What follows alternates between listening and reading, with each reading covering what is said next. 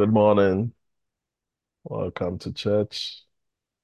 I trust your week has gone well, and I hope you are really looking forward to the start of a brand new week, of a fairly brand new year. Let's start off with a word of prayer and get right into it. Heavenly Father, we want to thank you for this morning. Thank you for an opportunity to gather as your choicest assembly of saints, worshiping you. Thank you that you in turn will feed us with the word of God. That will be our meal and that will sustain us throughout this week. Thank you that as we go into your word, may we have an added revelation of who you are, another revelation of your Son. May the wonder working power of the word work tremendous results in our lives as we receive your word this morning with childlike faith. In Jesus' name, amen. Please turn with me to John chapter 19, verse 28 to 30.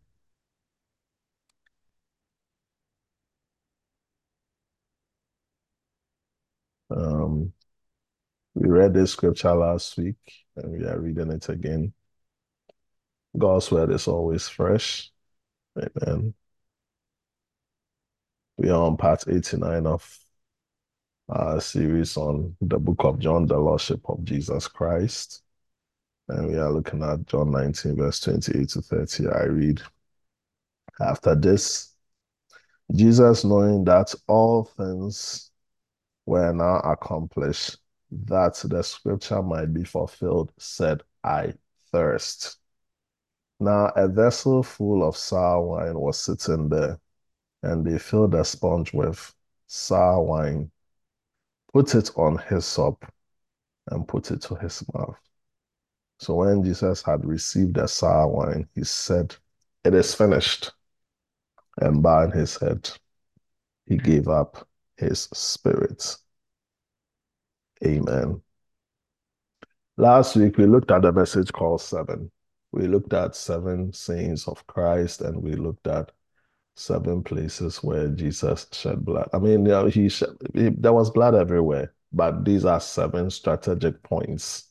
And it's based on the scripture in Leviticus chapter 16, which talks to us about the protocol of atonement. The Bible lets us know, and we read it last week, that when the priest is making atonement, he sprinkles the blood seven times.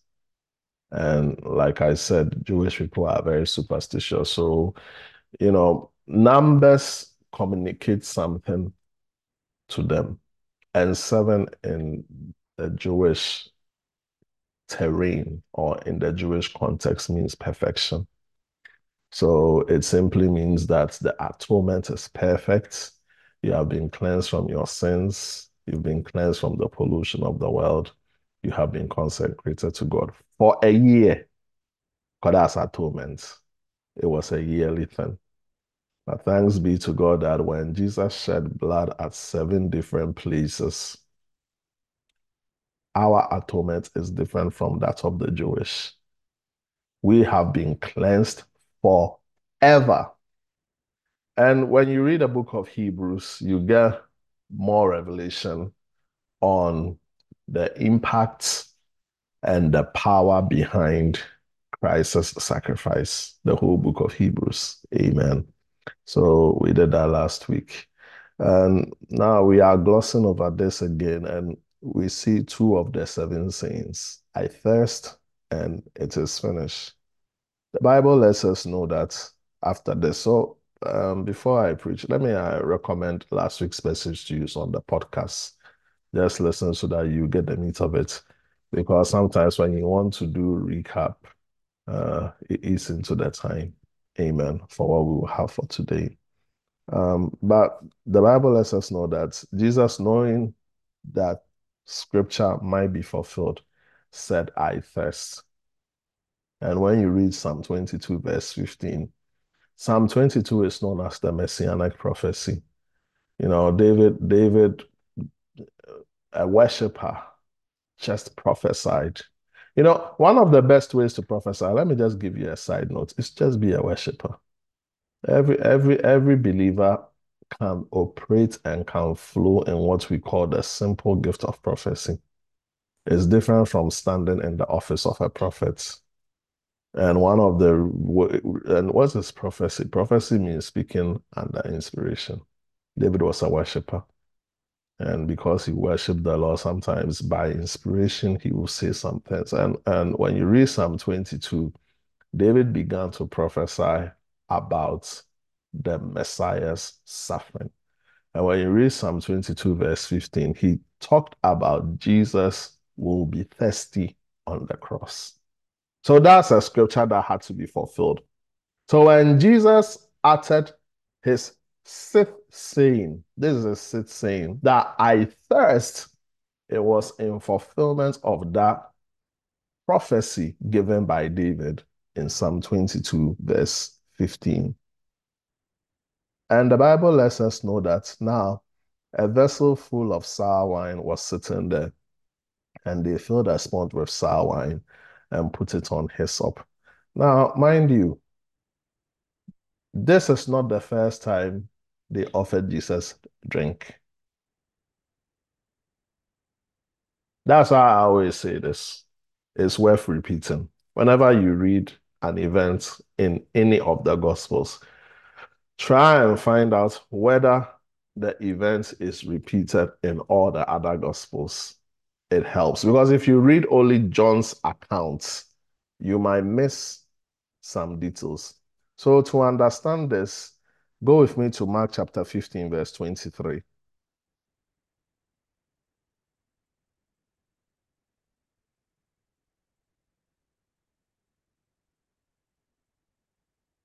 Let me even start from verse 22. And they brought him to the place Golgotha. That means Calvary. Then they gave him wine mingled with myrrh to drink, but he did not take it. So before you are crucified, that's according to the Roman custom. They always give you wine mingled with myrrh. So that because crucifixion is a very, very painful experience. When you take the wine with myrrh, it desensitizes you from the pain. It doesn't mean that you will not die. You will still die, but at least the pain will be a bit bearable. So Jesus refused wine. Why? So that he will endure every pain, every pain, every consequence, everything associated with sin, the consequence, the penalty of sin. Jesus wanted to feel it. He didn't want to take drink mingled with myrrh that will desensitize the pain a bit and make the pain bearable. He took the full brunt, he took the full blow of every pain. So this was more like anesthesia. He didn't take it just to endure the pain. But when we read John chapter 19, now he's in the final moments of giving up the ghost. And the Bible lets us know he exclaimed, I thirst. I thirst. And the Bible lets us know that a vessel full of sour wine was sitting there, and they filled a sponge with sour wine, put it on hyssop, put it on hyssop. Have you read Psalm 51, verse 7? David said, purge me with hyssop, that I shall be clean. Wash me, I shall be whiter than snow. What is the significance of hyssop? When God spoke to Moses in Exodus chapter 12 to institute the Passover, and if we all know the story carefully, God told Moses to go and tell Pharaoh, let my people go after 430 years of slavery and captivity. The Bible lets us know that Pharaoh had in his heart. He wasn't going to allow that to happen. Well, the short of it, 9 plagues happened. 9 plagues. And still, Pharaoh hardened his heart. And the 10th plague that was going to take place was that anybody in the house of Pharaoh's firstborn was going to die. It even affected animals. Firstborn animals. So if you're a dog, firstborn will die. Cats, firstborn, everything died. But for there to be a distinction, because there was a mixed crowd, God spoke to Moses. The angel of death is going to visit the land of Egypt. I want you to take a lamb, sacrifice the lamb, put the blood of the lamb on your doorpost. And when the angel of death shall pass by, anybody who doesn't have the blood of the lamb on their doorpost, the angel of death will visit their house. And that was how Israel was able to break free, finally, from the captivity of Pharaoh. But one of the instructions God gave to Moses was when you are putting the blood of the lamb on the doorpost, use the hyssop. Use the hyssop. So the hyssop became synonymous with purification. It became synonymous with consecration. Even if you go further to read Leviticus chapter 14, you realize that hyssop had become part of a cleansing instrument for the high priest. When you have leprosy, it's the high priest that's supposed to inspect you. And like I have said previously, leprosy is not a medical condition. Leprosy was believed by Jewish people to be sin from man, and the punishment of that sin came by leprosy. So there was no need to go to a physician. You had to go to the priest to be inspected if you are made clean.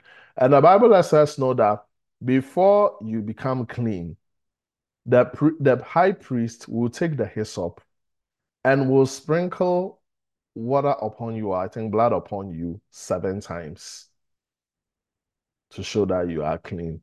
So hyssop became synonymous with them.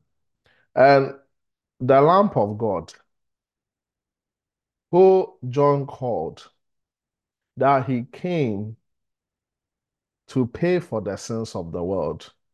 When he was dying, hyssop was there. Hyssop was sprinkled on his mouth to quench his thirst. To me, I see link between hyssop and then hyssop in the Old Testament. It really means something to me as a student of the Bible.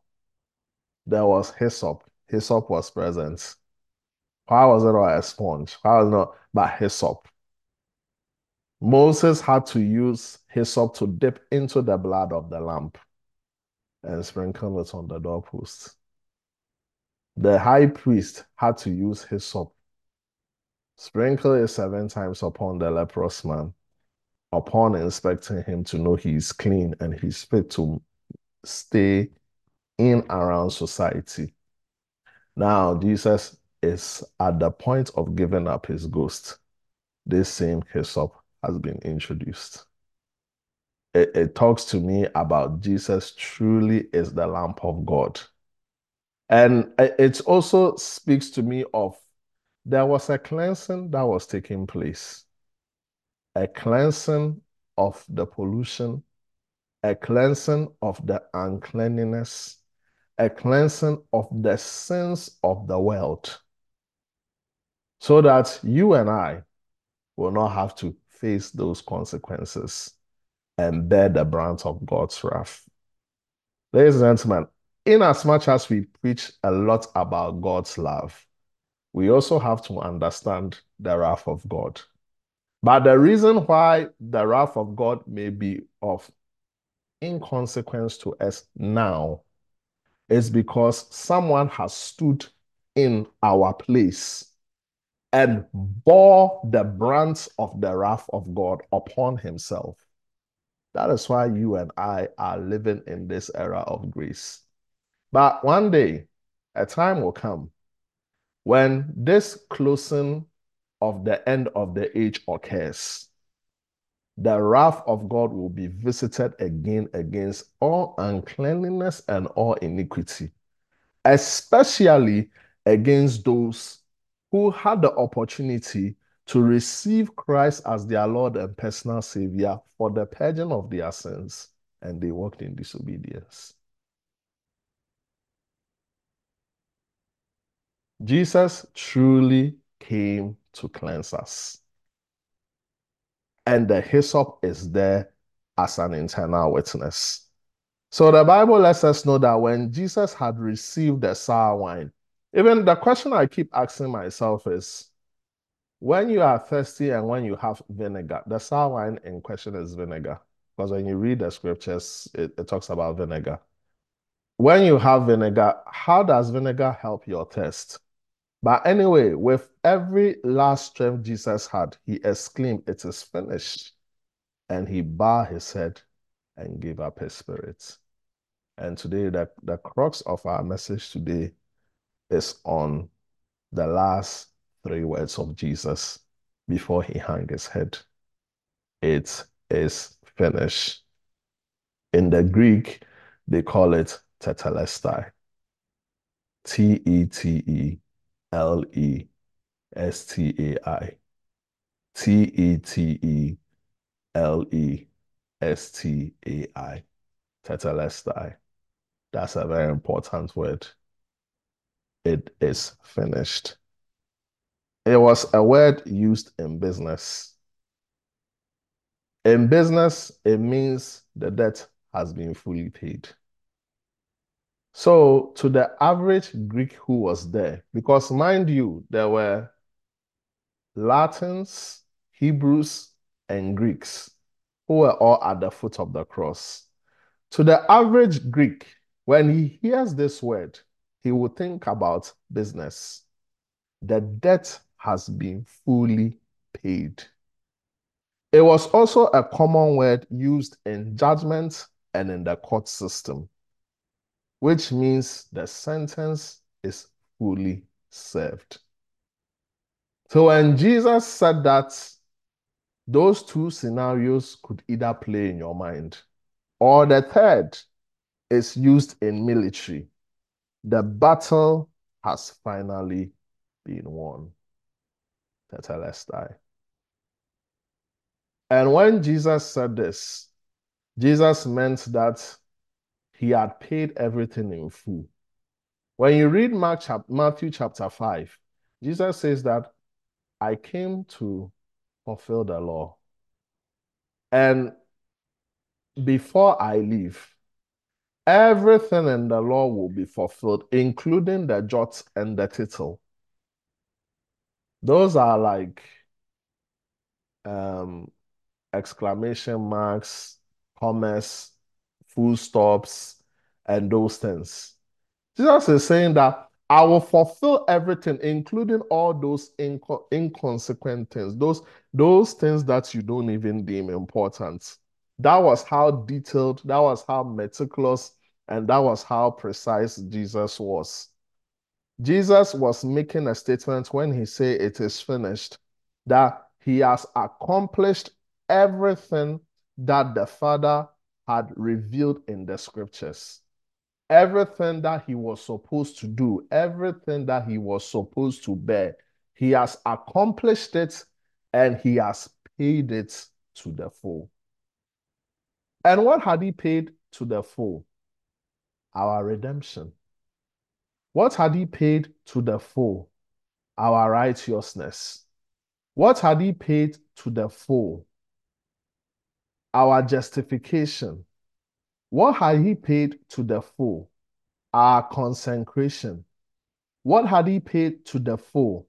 Our separation from the sin of this world, from the uncleanness of this world, so that we can be married to God. What had he paid in full? Our destiny, so that you and I can reign and rule with Christ forever and ever after the end of this age. What had he paid in full? He had paid in full that our bodies will become the temple of the Holy Spirit, so that the Holy Spirit will now see it fit to come and dwell in us than dwelling in temples built by the hands of men. Jesus Christ paid it all. It took such a heavy price for him to do that.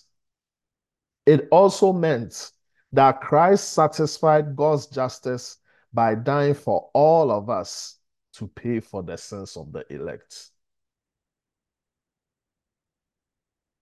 It is finished. It's satisfied. God was satisfied. That's why when you read Isaiah chapter 53, the Bible lets us know that it pleased God that he bruised his son. Not because God is a sadist, not because God has fun and pleasure in seeing someone suffer, but he saw it fit and he saw it well and meaning for his son to be bruised so that we could be here this morning singing worship to God. You see, God was looking at the bigger picture. When Christ died, I wasn't born. You were not born. God was looking at the bigger picture that non-Jews will all say Jesus is Lord. Non-Jews will bow and every knee and every tongue shall confess that Jesus is Lord. Non-Jews. God was looking at the bigger picture that the whole world will come to the realization of the saving knowledge of a son, that Jesus is Lord. And why is he Lord? Because he came to save us from the sins of this world. This is not an Easter message. This is an everyday message. This is the reason why we live. In him we live, in him we move, and in him we have our being. How can we have our being? Because our sins have been paid for. It is finished. He has paid for the sins. Therefore, because Christ has paid for the sins, listen, our sins can never be punished again, since that will violate God's justice. Because someone has stood in that place. Sins can only be punished once, either by a substitute or by yourself. And in the Old Testament, there was a substitute, but it wasn't good enough. That's why sacrifices were there. It wasn't good enough. And if we would have stood in place for the punishment of our sins, that would have also not been good enough. He had to send his son, not just to stand in our place, but to wipe, clear off all our sins so that God could be reconciled to the world again.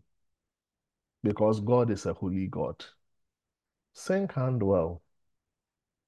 God is a holy God. It is finished. It is paid for. So, listening to this message, you have to understand you are not a debtor because Christ paid your debts for you. Listening to this message, you have to know that you are not condemned because someone received the full brunt of condemnation upon himself so that you will not be condemned. Listening to this message, you have to know that the battle has been won. When Jesus said it is finished, he didn't say it from a loser's perspective. He said it from a victor's roar. A victor's roar. Christ has won the battle. He won the battle against sin. He won the battle against death. He won the battle against hell so that hell cannot hold any of us captives. So that if we should die today, we know that we have a resting place in heaven. He won the battle against hell. He won the battle against principalities and powers. He won the battle against the devil so that the devil could not hold you in captive anymore. So today, if the devil is holding you in captivity, my question to you is that do you know the significance of the crucifixion of Christ? Do you know the significance of the last three words he uttered out that it is finished? It is finished. It is finished.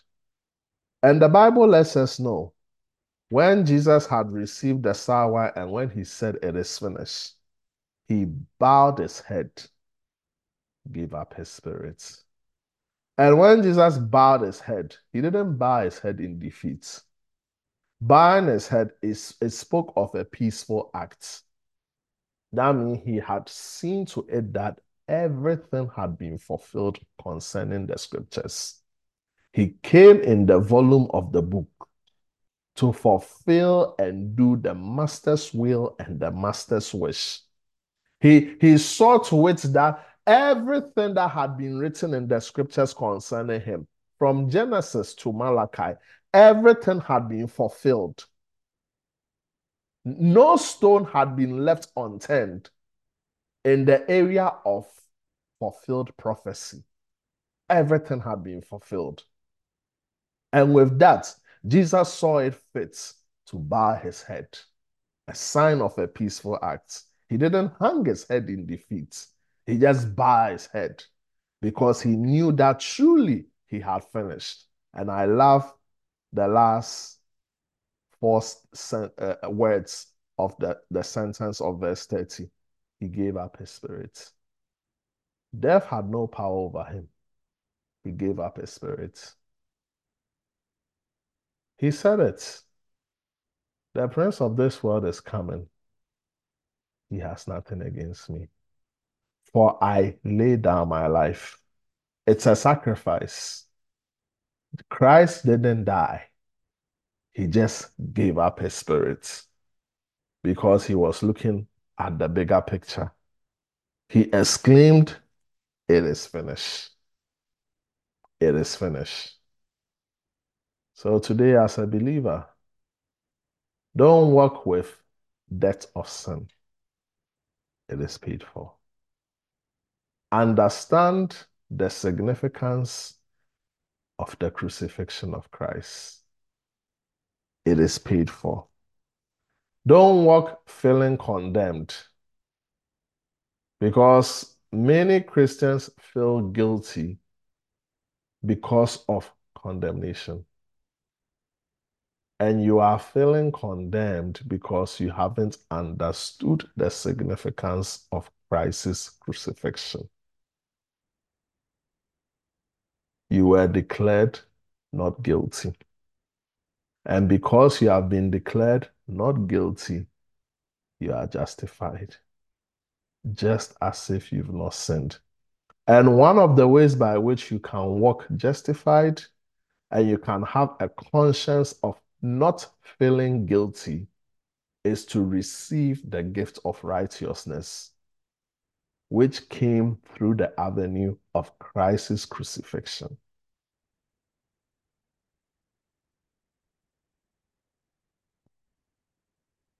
The devil can't condemn you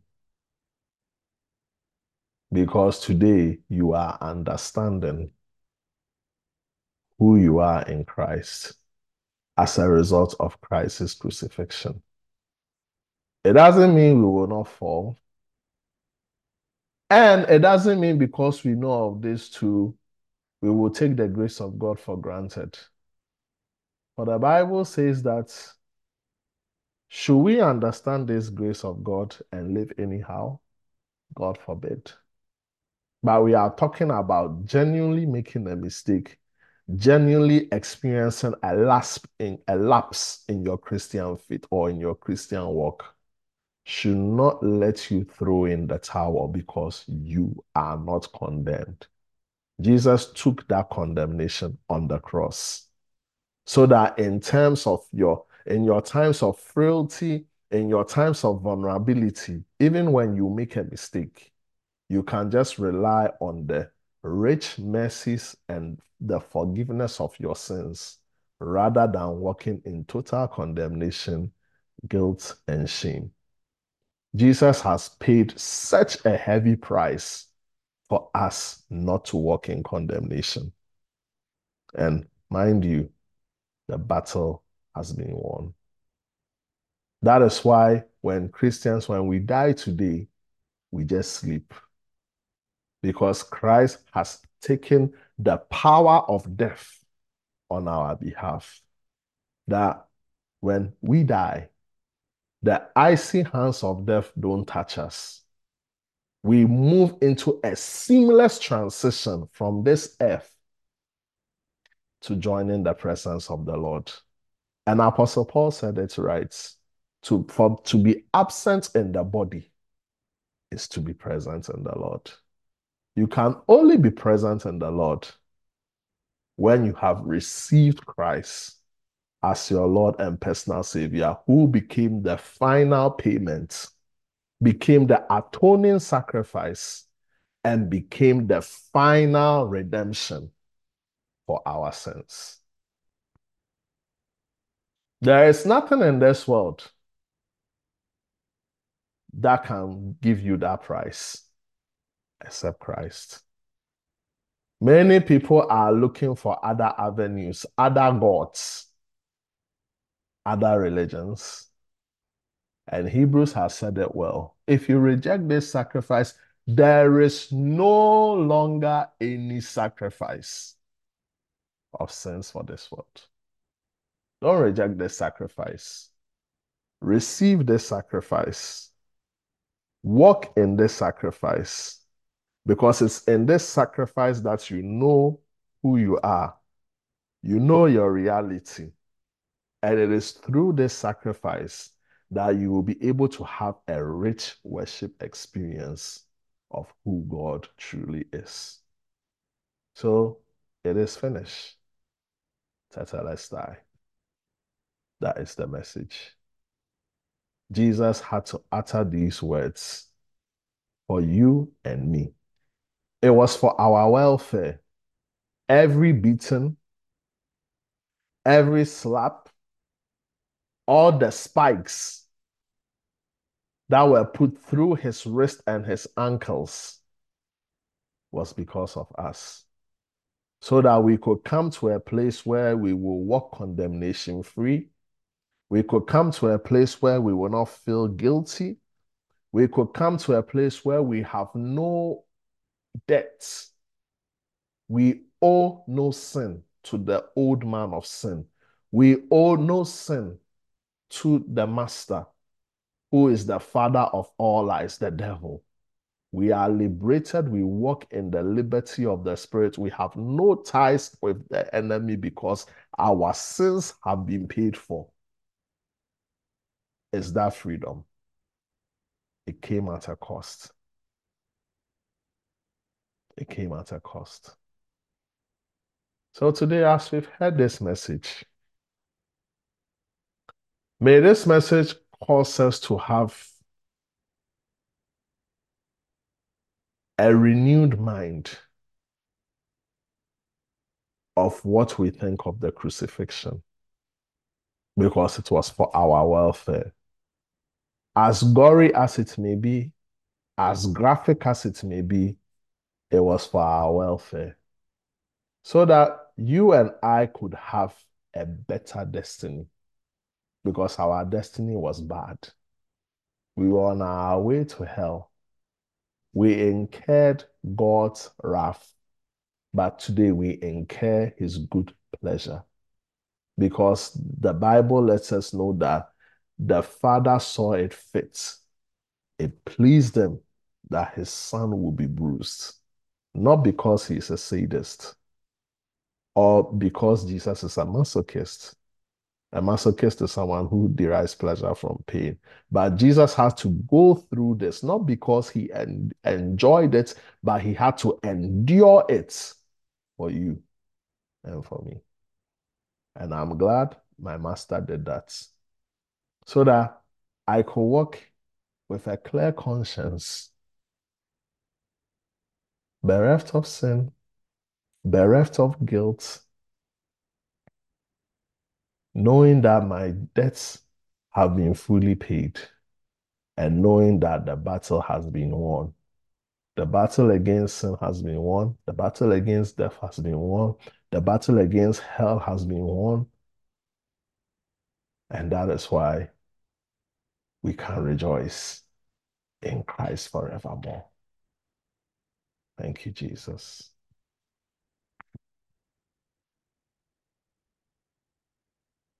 Let's worship the Lord.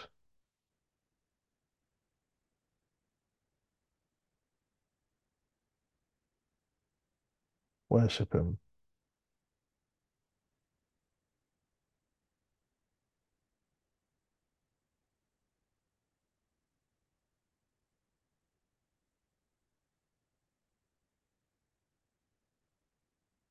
Worship the Lord this morning.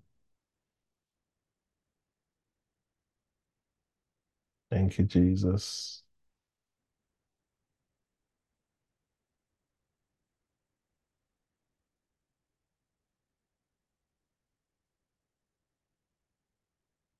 Worship Him. Thank you, Lord. Hallelujah. Sabahantoni Madosha Kadabroski Hanta.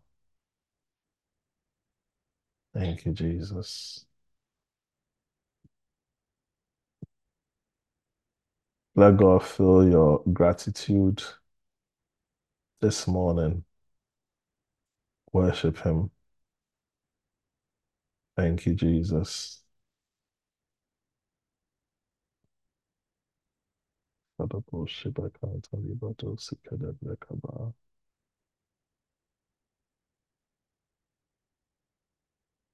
you, Lord. We give you praise. Thank you. Alabo Shaban Talamazi Kadabra Katidabo Sikadabeka Tafimado Sikadabra. And welcome. Thank you, Lord.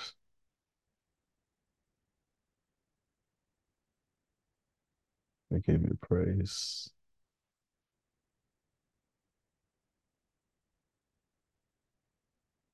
We give you praise. Shamanda Manda Manda Manda Manda. Sabibo Sikadabeka Talamazi Kadabra.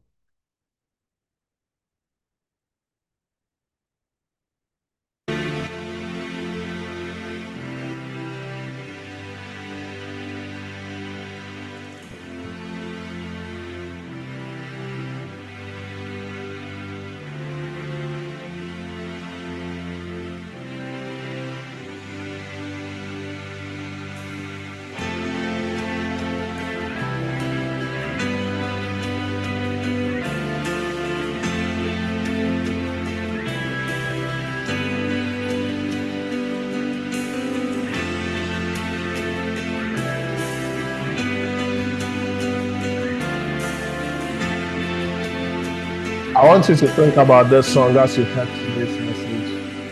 You were always fighting for us, heaven's angels all around. My delight is found in knowing that you wear the victor's crown. You're my help and my defender.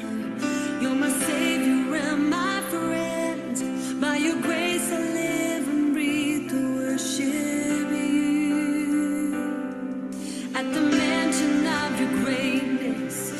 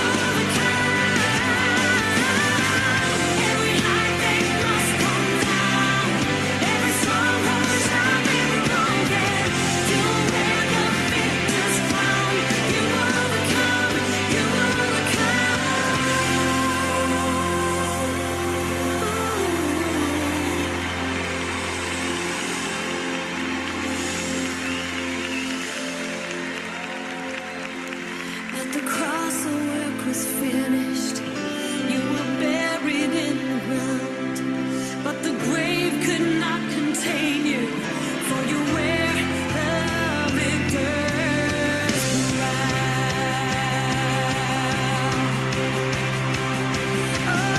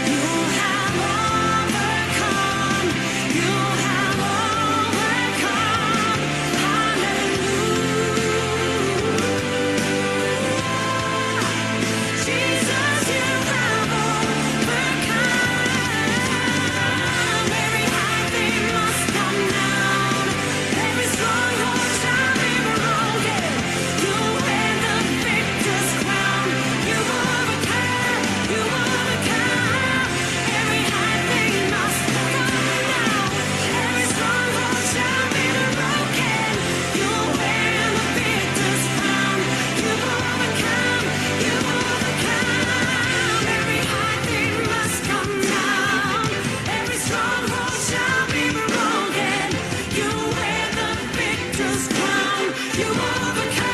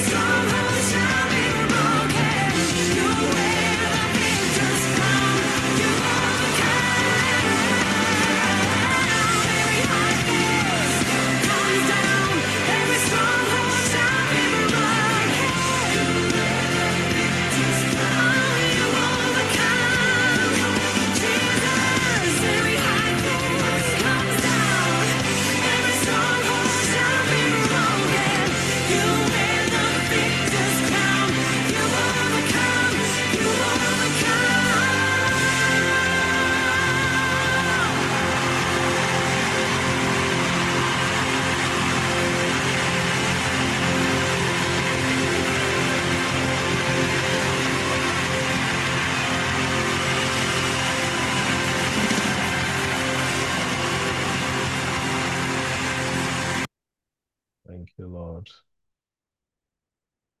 Thank you, Lord. Tetelestai, it is finished. You overcame for our welfare. You wore the victor's crown for our welfare. It is done, Lord. Thank you for your love. Thank you, Lord. We'll be careful to give you all praise, all glory, all adoration. May we have a rich worship experience, Lord, proclaiming you as God alone.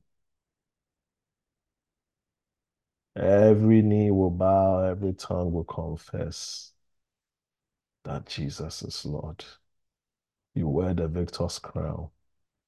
Thank you. We give you praise in Jesus' name. Amen.